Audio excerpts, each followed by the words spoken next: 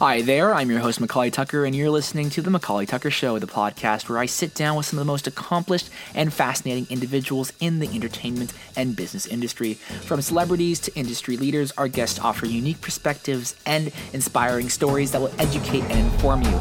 Join me as I sit down with my next guest to cover their humble beginnings, challenges they faced, as well as their accomplishments in life. You are bound to learn something new, so sit back and enjoy the interview.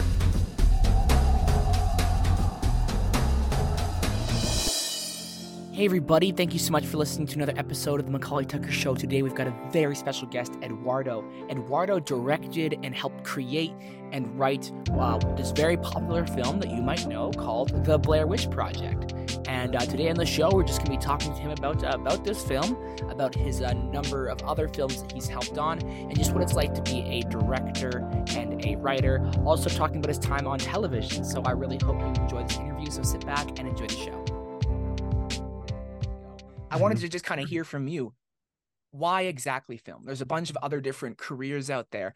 What interests you in going into film over the other careers that you could have gotten into? Well, film was kind of like a childhood love. And my dad would take me to the movies a lot, and my dad was like a big movie fan. He loved going to the movies and watching movies on TV. And my parents, we're all from Cuba. We immigrated from Cuba back in like 1972, and so he didn't speak English. He still doesn't speak English. So he would basically watch mostly the movies that were kind of understandable without being able to know the language, because back then subtitles were just every once in a while you could see a movie with subtitles, but that wasn't like a normal thing. He kind of cultivated this love and just of the moment of that kind of the event of sitting down and watching a movie, going to the theater.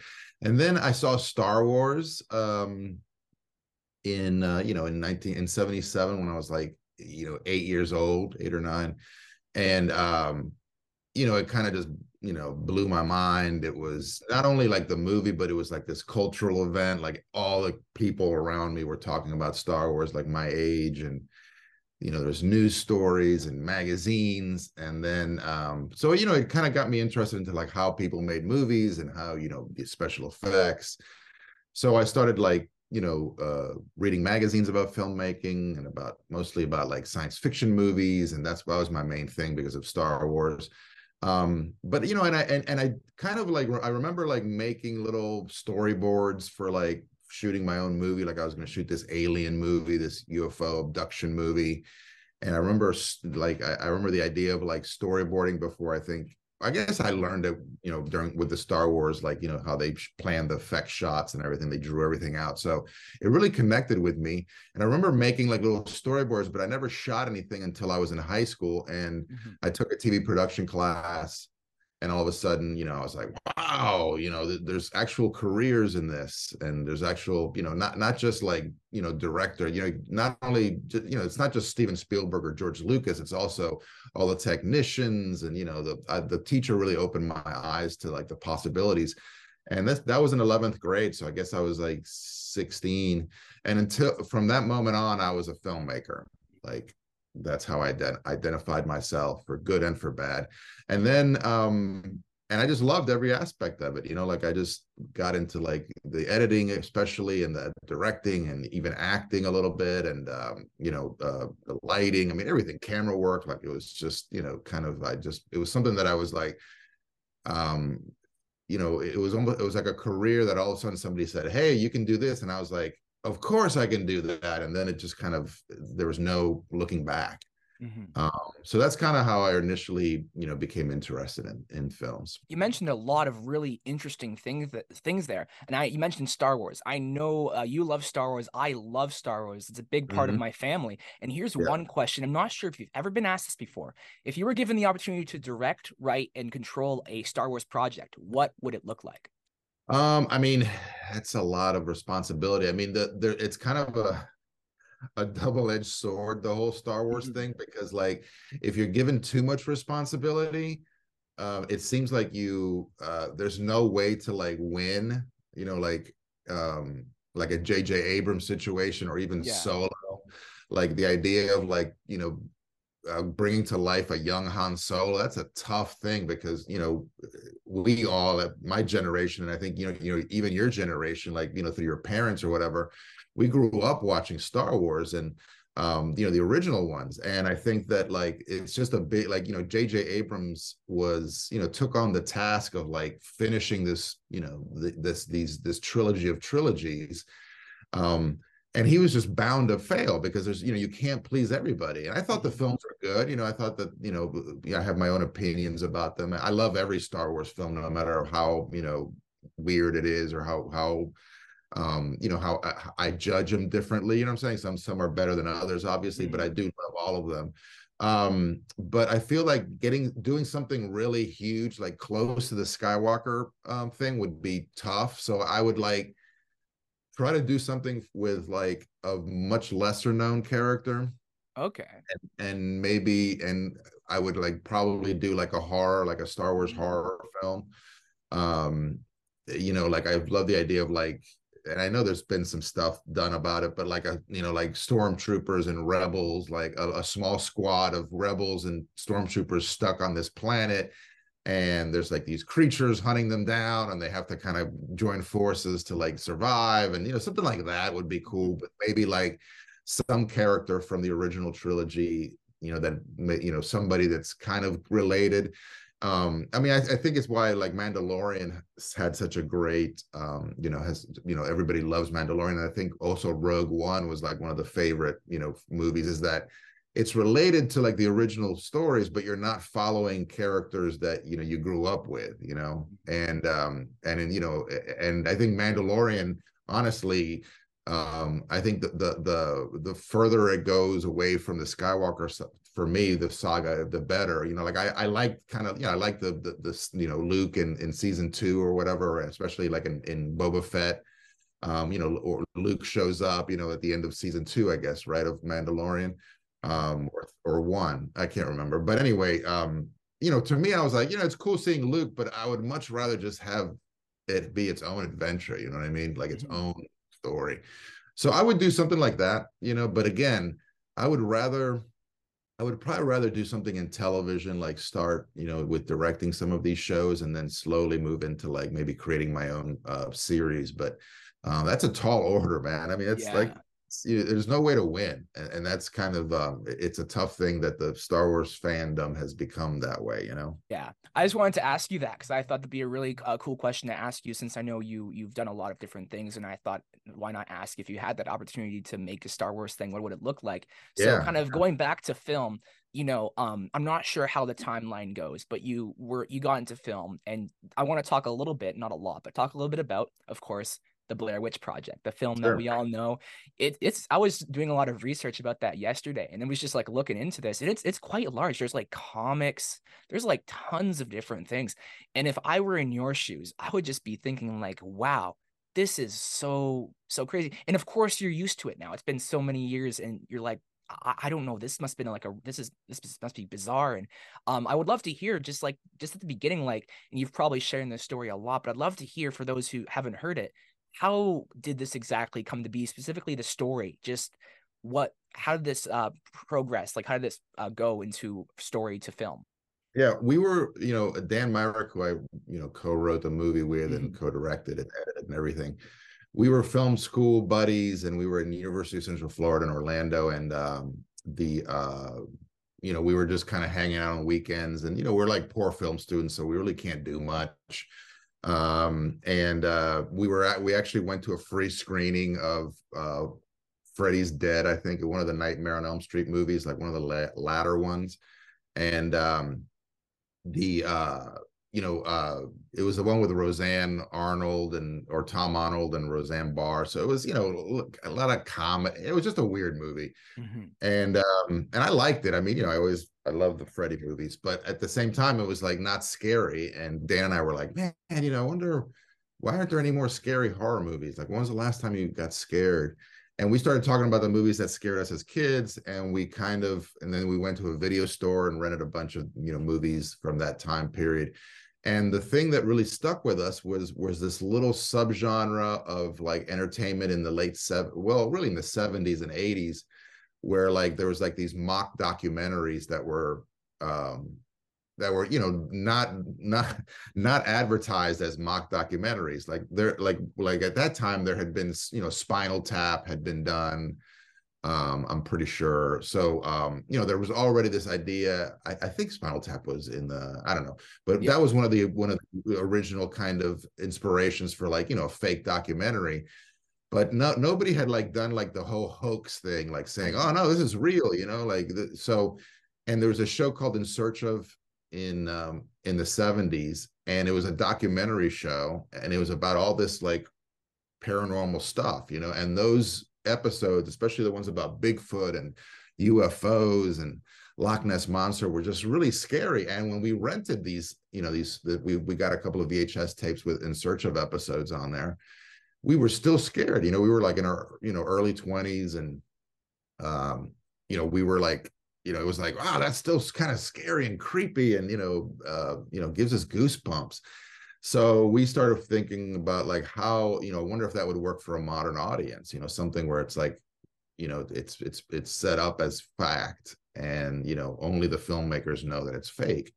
So we kind of went down this rabbit hole, and we ended up that night of, you know, I think the initial idea was like a film crew, you know, obviously because, you know, we were patterning, you know, patterning the pattern we were following was the In Search of pattern. So it's like we were you know, it was like this you know, we needed a documentary team to be investigating something, you know, paranormal. So we were like, okay, this documentary team goes into the woods, they're looking for some kind of legend about something in the woods, and then they disappear, and then their footage is found, you know, years later.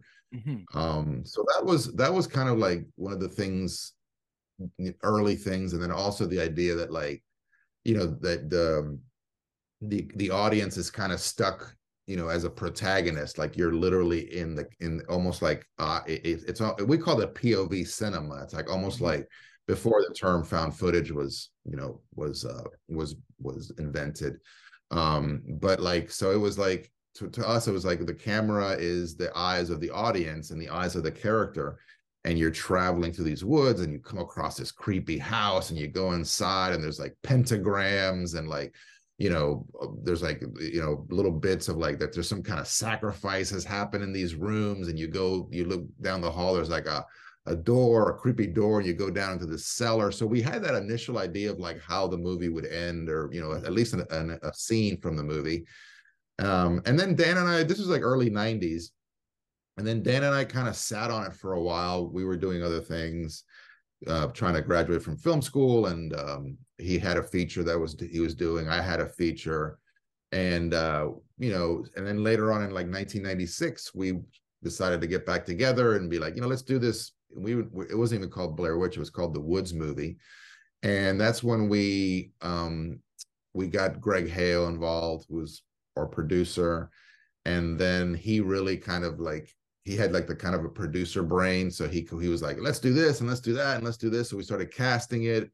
It took us about a year to get all their, you know, ducks in a row. So we shot it in October of 1997. And then we edited all through 1998. And then it was released in 99. We got into Sundance, you know, 1999. And we sold the movie at Sundance, and then, you know, the rest is, you know, is history or whatever. I think it's really fascinating hearing this breakdown and just hearing how this amazing film came to be. And one of the really big parts of this film, and my father talked to me a lot about this when he introduced this story to me many years ago, was the marketing. And so this is a question that I wanted to ask you, and I was trying to find a way to ask you this question. I think this is one of the questions I did have. So, you know, the marketing campaign for the Blair Witch Project was, you know, extremely effective, and, you know, was building buzz and hype around the film. You know, in your opinion, do you believe that movie marketing has improved or declined in effectiveness since this time? That's a good question. I mean, it's definitely more targeted now, you know, like obviously like they can, you know, they know exactly what kind of person goes to see the, you know, Fast and Furious movies or Star Wars or, you know, older audiences, whatever, they know, and they know what audience, where that audience is. And they knew it back in that day too. But now, because of the internet, is so like everything is kind of, channeled through the internet, at least, even like information gathering, just audience research. It's all mostly through internet now. So like you have more targeted, able to target audiences better. But the audience now is like bombarded with more things, and also they're more savvy. Like I think people are more savvy to see what advertising really is. And I think, not that we weren't savvy back then, but it was basically TV and radio was the only place you would get advertising. Like, I mean, the web was very small and there was advertising, but it was not really, I don't know how much it was working. You know what I mean? Like the only time back then in late 90s, subscription service was really like, AOL was, kind of the king, and you would basically have to pay a fee to be on there, so, and then slowly they began to figure out how to make money with, advertising. But we did Blair Witch. This is before Google, before YouTube, before Facebook. So it was very much like a very limited kind of audience that was out there. And I think, there was more kind of, for us, the advantage of us was that it was literally like being on the cusp of like television, and being like able to like, hey, let's market a movie for the first time on television and see what we can do with it. You know what I mean? We were like kind of, there hadn't really been much marketing for movies on the internet, and or the marketing was just very basic. They would have like a website, and you could like see the actors and the director and a couple of shots, a couple of scenes from behind the scenes footage, but it was just kind of basic stuff. Mm-hmm. And Blair Witch for us kind of, it was a really good opportunity, because we were like, the whole movie was about, it was a fake documentary. So I was like, all right, so if we were on the internet, if we were for real and we had this footage of these, people being lost in the woods, like how would we market that? And how would we get the word out? I was like, well, we would put a website up, and then the website would have information about, so we just kind of started building this website, and I had some website building experience. So I spent my days building this website and then editing at night. Dan would edit during the day, and he had a girlfriend. So I didn't have a girlfriend at the time. So he had, he went home and hung out, and I basically all I had was, just work, and I was fine with it. It was kind of kept my mind off other things, and, built this website. And so, it was kind of, the way it worked was, I think people didn't know it was marketing, or at least they didn't feel it was marketing, even though they realized it was a movie. And then eventually they found out it was fake, but they still went back to the website. They were still part of this community. It didn't matter to them. And I think that's the big difference between advertising then and now, or at least on the web, is that we were kind of on the cusp of like being able to like throw out information, but and have it out there and have people reading it. But there was no like, there was no way to invalidate that information. You couldn't go like our the 3 film students supposedly went to MC, Montgomery College, which is where I went to college. A simple web search could have found out that those people never went to Montgomery College. You know what I'm saying? Or like look on Facebook and, oh, there's this Facebook thing. Oh no, he's an actor. Obviously this is a movie. So back then there wasn't this mechanism of like, of validating information. So, or invalidating information. And so it just kind of blew up. And again, people were like really into it. And I think nowadays, like I think people are just so, they know they're being marketed to 24 hours a day. So you have to kind of come in and, you have to find a new way in, what I'm saying, like, or a way to entertain them, and I think that's what, like, why funny commercials work. It's like you're entertaining people and you're still getting this message across, so it's not, it's not like a new idea, but we were just on the cusp of this new technology that was going to change the world. And we just happened to have a movie that we were shooting that, we were doing right in 1999, where like the internet was blowing up. And it was a movie that that lent itself to creating, a fictional or a non-fictional, shell around itself. You know what I mean? So it was just kind of perfect timing, Yeah, and the marketing for this film, like looking through all this stuff, like it's just super fascinating, and it's just really interesting. And I have a friend of mine named Ethan who loves making films, and I'm not sure that it's very found footage, like it's a very new recent genre of storytelling, but it involves making like social media platforms like Instagrams, links, and it's just like a whole rabbit Yeah. hole of things like that. And my friend Ethan like really enjoys that, and so he's like going around with his camcorder and like making fake social media stuff. And so that's one way that I feel like people can pull that off nowadays. Yeah, I mean, I think the key now is like, you're not going to fool people. And Mm-hmm. even back then, like, we were aware of the idea of like, if people find out it's a hoax or that we're trying to fool them, people are going to get angry and it's going to be backlash. So we never thought that the movie was going to be marketed as real. You know what I Mm-hmm. mean? That was later on when the artisan was like, yeah, we're going to market it as real and we're going to keep the actors out of interviews and, for the first couple of weeks. And, so it was them that really kind of pushed that. But even then, back then, we were very aware of the idea of like being fooled. And I think nowadays, people know they're being fooled. You just have to be kind of like, you have to let them in on it. And you have to make a fun ride. I think people will, I mean, obviously everybody knows that movies are fake, but they still love to watch them. And the same thing with TV shows. They love to watch them because you're taking them on this ride. So as long as you're taking them on a ride and you respect your audience, I think you can still do you can still kind of create that stuff like your friend is doing, just Mm-hmm. something fun, like, it's fake, but there's a fun thing like, oh my God, this Instagram, account is fake. And this, it's like, you love kind of research, and people love that. Some people really love kind of digging deep and trying to find every single detail of a project. It's a fun Mm-hmm. way to do it. Yeah, and I really appreciate that about storytelling. I mentioned before recording that I love making worlds and lore and connecting everything. I've got a friend of mine who like does that with his stories. He's trying to like he's got like 1,000 word Google document where he's connecting all his stories together, and it's just there's a joy, I guess, that comes from doing that. With the Blair Witch Project, I was going to ask this earlier. You mentioned that your father, family from Cuba. Did your father have the opportunity to watch the Blair Witch Project? I'm not certain if it was translated into any other languages, but I'd love to ask you that. I'm like, oh, that'd be a cool question to ask. I'm very curious about that. Yes, he saw Blair Witch. And yeah, I mean, I think Blair Witch came out everywhere. And I'm sure it was translated in certain markets because certain markets do translations, and then some don't. But Mm-hmm. yeah, there's definitely a Spanish version of Blair Witch somewhere. I don't know what version he watched. He probably just watched the American version. I mean, my dad watches a lot of movies with subtitles, so I think Mm-hmm. he's kind of used to that. But I mean, it's not really my dad's kind of movie.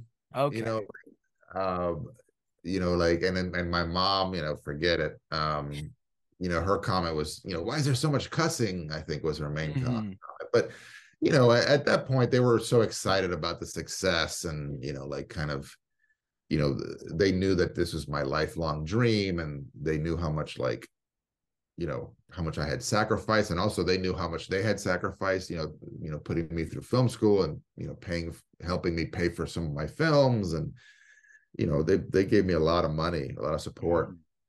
And so they were kind of like whatever. But my mom has definitely told me like, why don't you make Christian movies, or why don't you make kids movies or something that I Mm-hmm. could watch, because I don't think either of them are horror movie fans.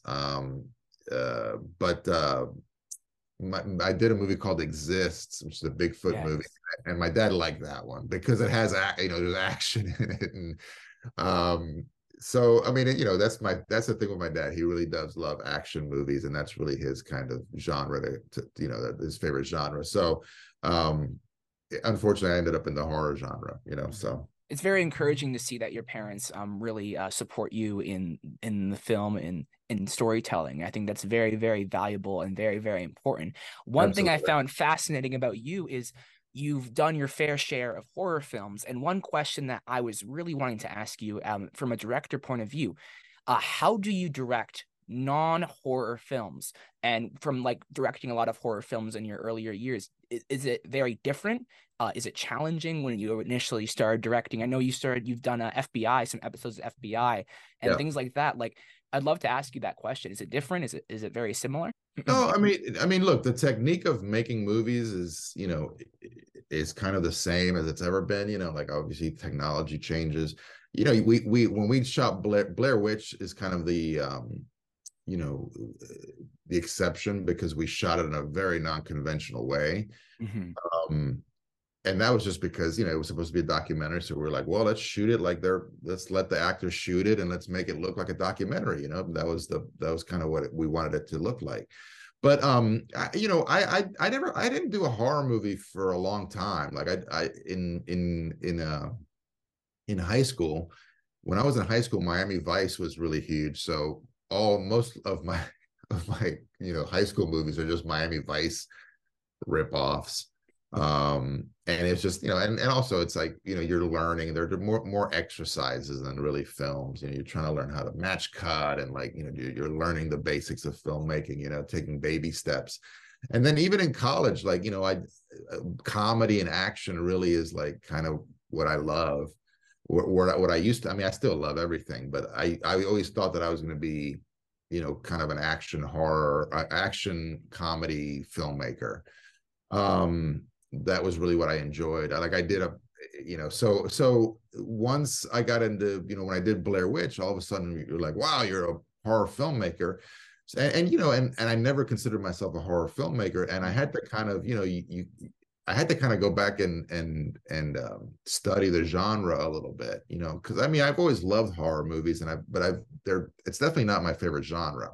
Mm-hmm. Again, probably because my dad didn't really like horror movies. So I always gravitated towards the stuff, obviously, that my dad would take me to. But then once I got a little older and I had a friend and I would mostly go to movies with him, then it was kind of like I, watched everything. And he didn't really like horror movies either. So it was very much I was kind of insulated from that genre, even though I did watch, Jaws and Amityville Horror and The Exorcist and Shining. Like I would watch those movies, but, I wasn't like something that I was coming back to over and over again. And also back then, you got to realize that back then you couldn't rent a movie. When I was growing up, you watched a movie in the theater or you watched it when it came on TV, and it wouldn't come on TV sometimes for years after it was in the theater. So it wasn't like you could rent a movie or you could, there's no VHS. I mean, this is before all that. So, it's very limited what you could watch, you know what I mean? But now, like so basically I learned directing for, doing other genres, and then I learned to be a filmmaker, and it's still, still learning to be a filmmaker. Every time I do a television show, you're learning things and you're, collaborating, and I love the collaboration. And there's so many talented people in this business that you're, constantly being inspired by. And, so it wasn't a difficult transition. And also the biggest thing I took from like my indie filmmaking world or just being an independent filmmaker from, the age of 16 is the pace, like you're moving fast and you're not you don't have any time to waste. And television is very much like that. You're very much kind of run and gun the whole time. No matter what show it is, you're constantly rushing and trying to get through the day.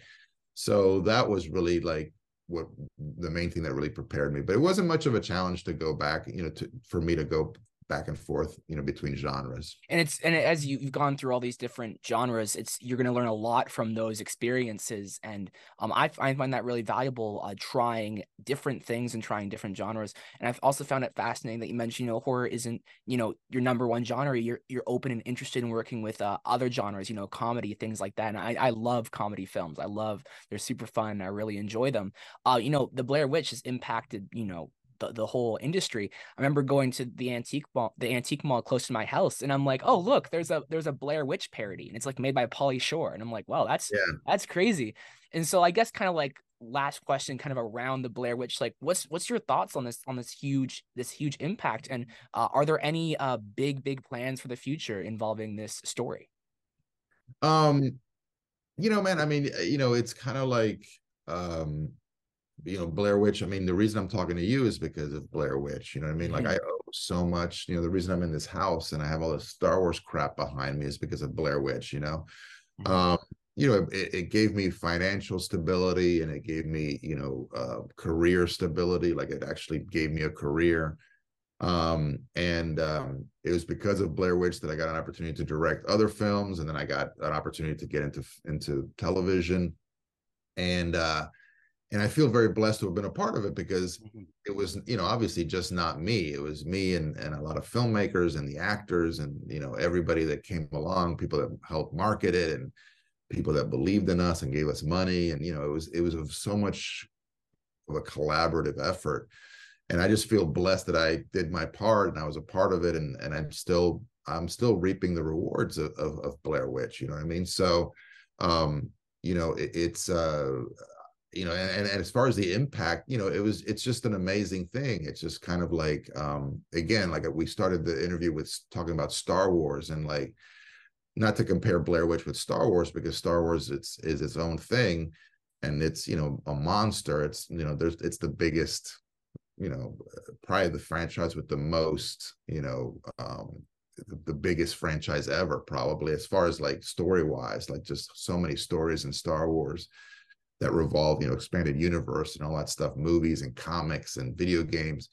And Blair Witch is just a small sliver of that. But I never thought that, I would have a movie that could even be compared even fractionally to Star Wars. Like, as a kid, watching Star Wars, I was, never thought, oh my, I'm going to make a movie and people are going to be talking about it 25 years after it's made. And,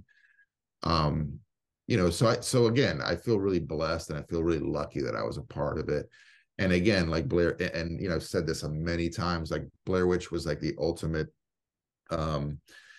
serendipity project. Like everything that could go right went right. And it was an experiment that somehow morphed into something that was this special little movie, and people still love it to this day. And so to me, it's like, I owe everything to Blair Witch. So and you asked me earlier, you've been asked every question about Blair Witch, and I'm like, and people ask me all the time, like, are you tired of talking about Blair Witch? And I'm like, never, never tire. I mean, my whole thing is that, like, if you're interested in hearing my story and about my movie that I made 25 years ago, then why would I not want to talk to you about it? It just doesn't make any sense. And you said, like, oh, you've done a lot of podcasts. I'm like, yeah, I do podcasts, because for me, it's like, again, if you want to talk to me about Blair Witch or anything, any of my work, like, why would I not, do that? And I appreciate, people like you, and your interest. So I don't know how to wrap my head around what Blair Witch has become. But I just kind of go along for the ride. And my wife reminds me sometimes, people send me like, oh, you were a question on Jeopardy, or you were this, or somebody on this show mentioned, so it's it continues to give me like so much pride in what we did, and again, like, really lucky that I was part of it. Yeah, and you're exactly right. It's really a real blessing how well this film, succeeded, and just the whole impact. And it, it's so crazy, and it's really beautiful to see how you guys planted this seed, and it's just grown into this big tree of beauty.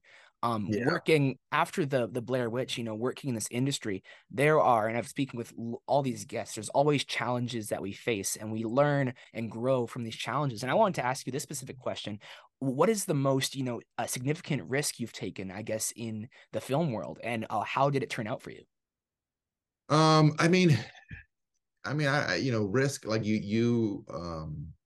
with every project you make, at least the ones that I develop, and, especially with my films, I haven't made that many films. But, for me, each of them was like a risk, I feel you have to risk, especially with films, especially if you're writing stuff yourself, like, you have to risk something, or else,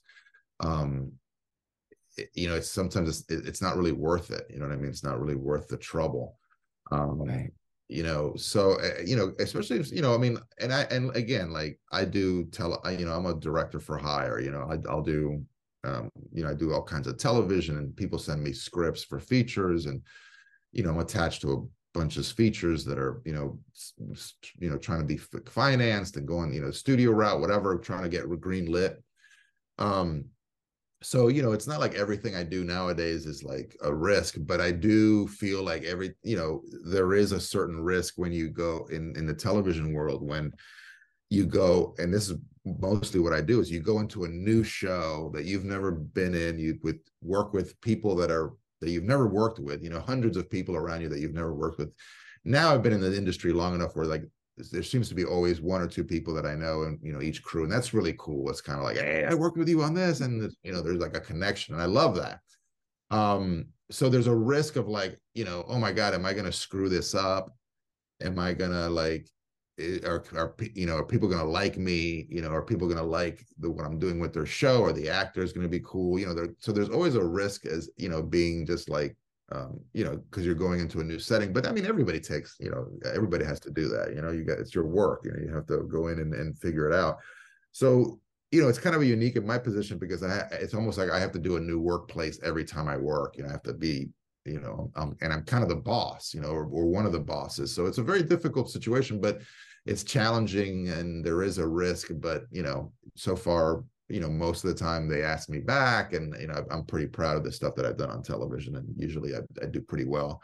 And then film wise, every film I make has been a risk. People have been telling me not to do it, and there's always been like all the films I did were independently financed, which meant that none of the studios, none of the Hollywood kind of people really like wanted to make those films. And it's, those were big risks, and sometimes they paid off and sometimes they didn't. But I think, the biggest risk, and for me, it was like kind of a no-brainer, is that I stayed out of LA. Like a lot of,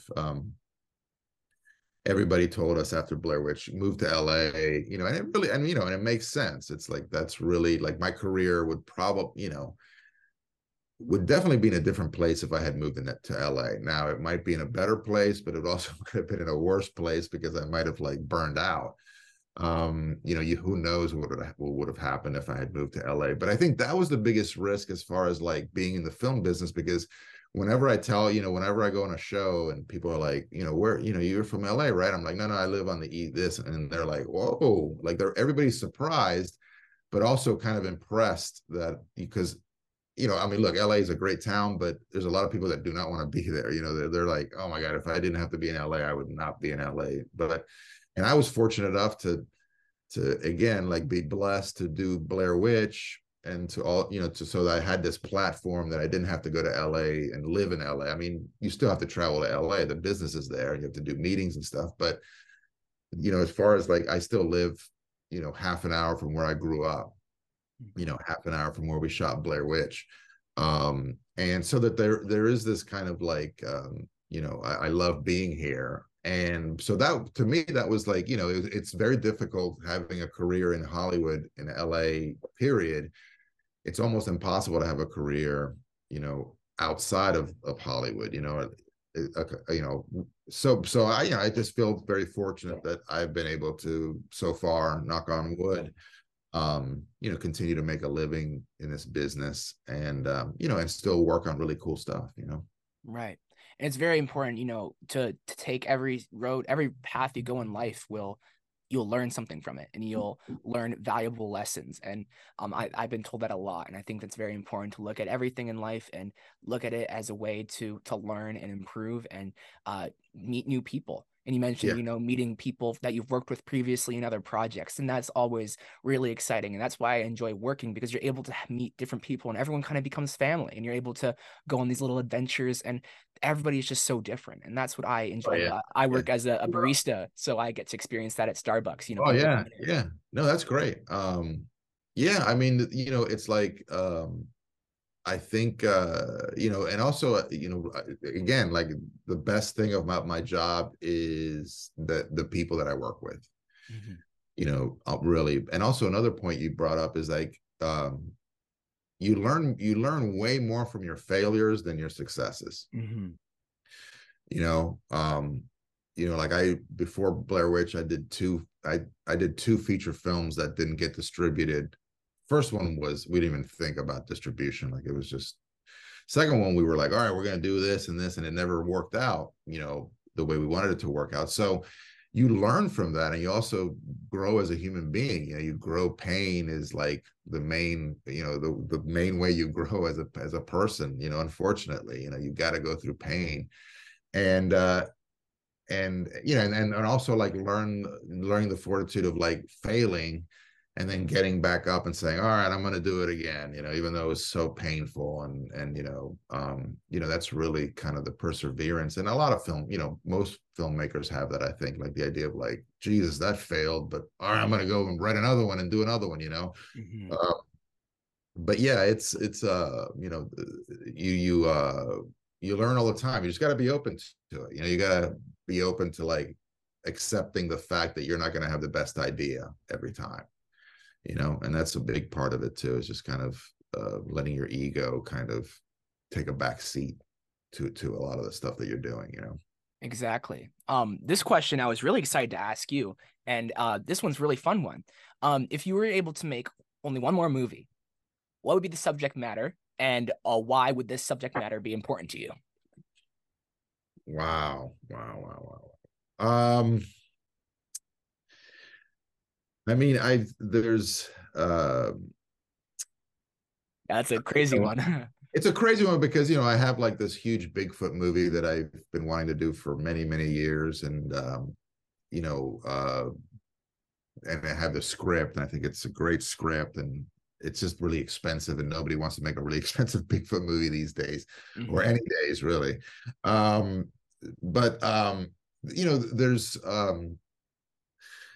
there's so I want to do a movie about in Cuba, Okay. eventually, or that's what I kind of we had a TV show at Stars that was going to be set in Cuba, and we were like literally going to go and start scouting, and then the rug got pulled from Mm-hmm. us under us. Castro died, and then Trump got elected, and then all business and all American business in Cuba ceased.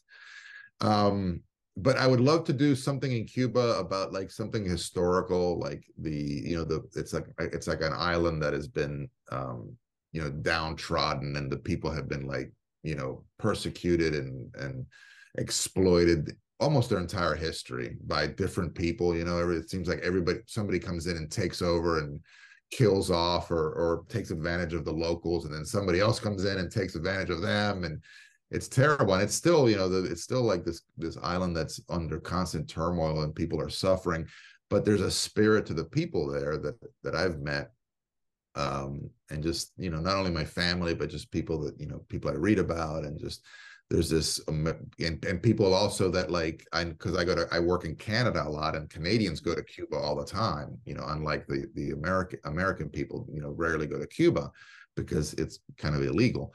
But the Canadians are totally open. So I get so many stories from Canadian when they find out I'm Cuban. They're like, oh my God, I've been to Cuba this many I'm a times. Canadian too, as well. Oh yeah, cool. I mean, I love I love Canada. I mean, it's one of those places where I'm like, I think, I always toy with moving to Vancouver. You know what I mean? I always, my Mm. wife, I'm like, we could move to Vancouver and then or whatever. Anyway, but I feel that like, you guys travel so much more than us, and you're open, like you're more aware of the rest of the world. And I get, and so many people are like, oh my God, I love Cuba and the people and this and that. And I'm like, and everybody's the same, like that Cuban people have this spirit. And even though they don't have anything, they're still like enthusiastic about life. And, there's like this kind of undying will to like, to live a good life.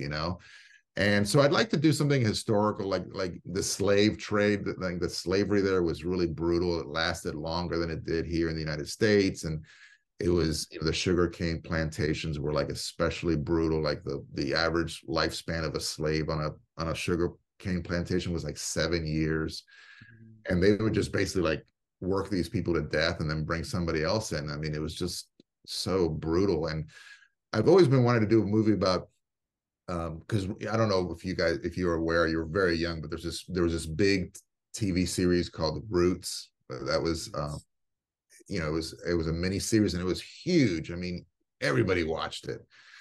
I remember watching it with my parents, even though my parents didn't know Spanish, English. We watched Roots. So there's always been this like really, connection to that, to that, just that injustice. And I've always thought about making something here in the United States, but, I'm not African American. And I feel like, maybe, those stories probably should be told by, people, African Americans or somebody, closer to that. So the idea of like switching it over to Cuba has always intrigued me. And again, like the more I learn about the slave trade in Cuba, the more, it's actually, even if you can believe it, like more brutal than the most of the United States stuff. So I think that would be kind of the movie that I would like do, if I had one more movie to make. But I'm so far away from making it. Like I'm doing a little bit of research here and there, but I'm just a really lazy, writer.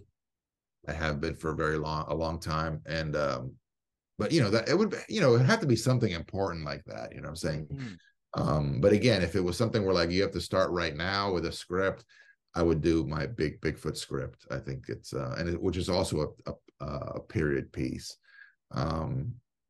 Anyway, that's the long answer to your question. That's all good. No, and that sounds like you were talking about that. I'd love to watch like a film about that, because just hearing that history, I enjoy dramas. I enjoy those types of things, but that honestly would be such an excellent film, and that'd be really just specifically that, and specifically tackling that subject, just understanding what it was like in that situation, and kind of wrapping up. I always ask my guests kind of the same question. There's a lot of young people, a lot of older people that listen to the show, and I like, as mentioned before recording, I try to make these conversations and talk in a way where we can tell people about the world. And we have done that, the entertainment world specifically. Like, what's one thing you would want to pass on to the listeners who are watching or listening to the show that you think that they could apply to their everyday life that will help them on this amazing journey, whether it be filmmaking or, any other career? I mean, I'm not a scholar, a philosopher, but I mean, I look back at myself, my life, and there's so many times when I was so cruel to certain people, sometimes to just people in my school, and I was a little bit of a bully at times, and just kind of, and again in my 20s, like having this ego of like I'm a filmmaker and this and that, and even though I'm a pretty nice guy, there were a lot of times where I just kind of lost myself. And then in the film business, I found, and in life, I found that like,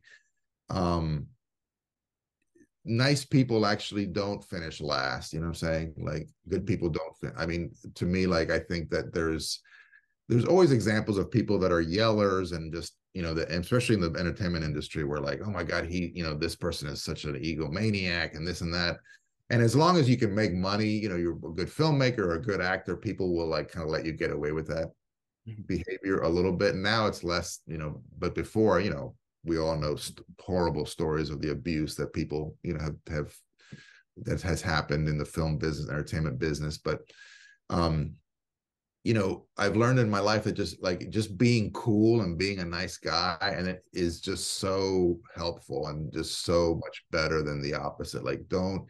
Like whenever I go and meet somebody, or I hear about an actor and they're like, oh my God, they're so cool and they did this, and I'm like, yeah, of course, and that's why they succeed, and sometimes you run into people, or you see somebody, especially somebody like, I like me, who knows about the entertainment industry, and realizes how hard it is to have a career. Like it's very hard to have a career at all in Hollywood, let alone have a career that lasts, long, that's kind of the, you see all these people just come in and then leave, and then they're gone, and people are like, what happened to this person? Oh, they're, whatever, something happened and they're just not working anymore or whatever. And that's very important, treating people with love, love your neighbor as yourself, be kind, and show love, and, be a wise person. To me, it's like, be positive, maybe be a Robin Williams,